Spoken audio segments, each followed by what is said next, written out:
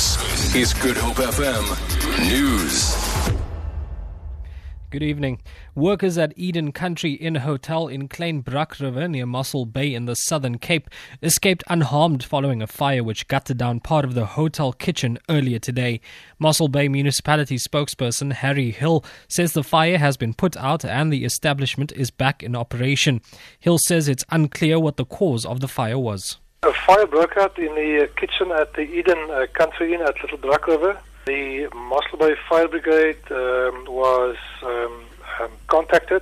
They went there, they put the fire out. There was no injuries or casualties, and the situation is under control. The ANC has recommitted itself to assist in forging unity within the Labour Federation, COSATU. The federation has been marred by serious divisions caused by the expulsion of former Secretary-General Kuzwelinzima Vavi, as well as its biggest affiliate, NUMSA.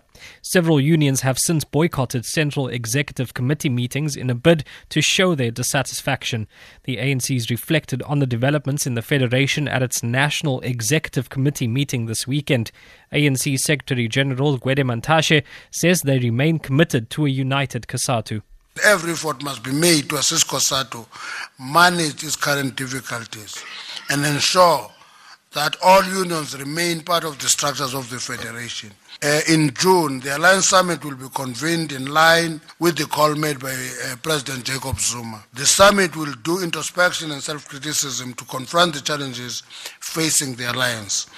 We welcome the recent out-of-court settlement that confirms the decision of the Federation to hold the Special National Congress in July. One of the world's foremost photographers in the Middle East, David Rubinger, is exhibiting some of his most iconic images in Cape Town. Hosted by the South African Jewish Museum, the images tell the story of Israel over the past 50 years as seen through his lens. 90-year-old David Rubinger was Time magazine's primary photographer for the Middle East for 50 years.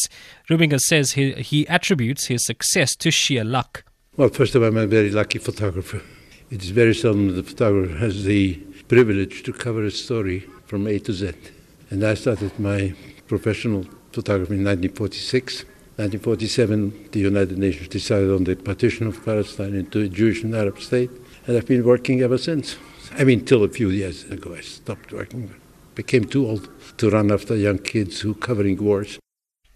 And lastly, the South African netball team finished second in the European Netball Championships that concluded in Belfast, Northern Ireland today. The Proteas won 4 of their 5 matches, losing only to tournament favourites and eventual winners England. The Proteas, ranked 6th in the world, came from behind to beat Trinidad and Tobago 46-42 in their final match. For Good Hope FM News, I'm Jikshay Peterson.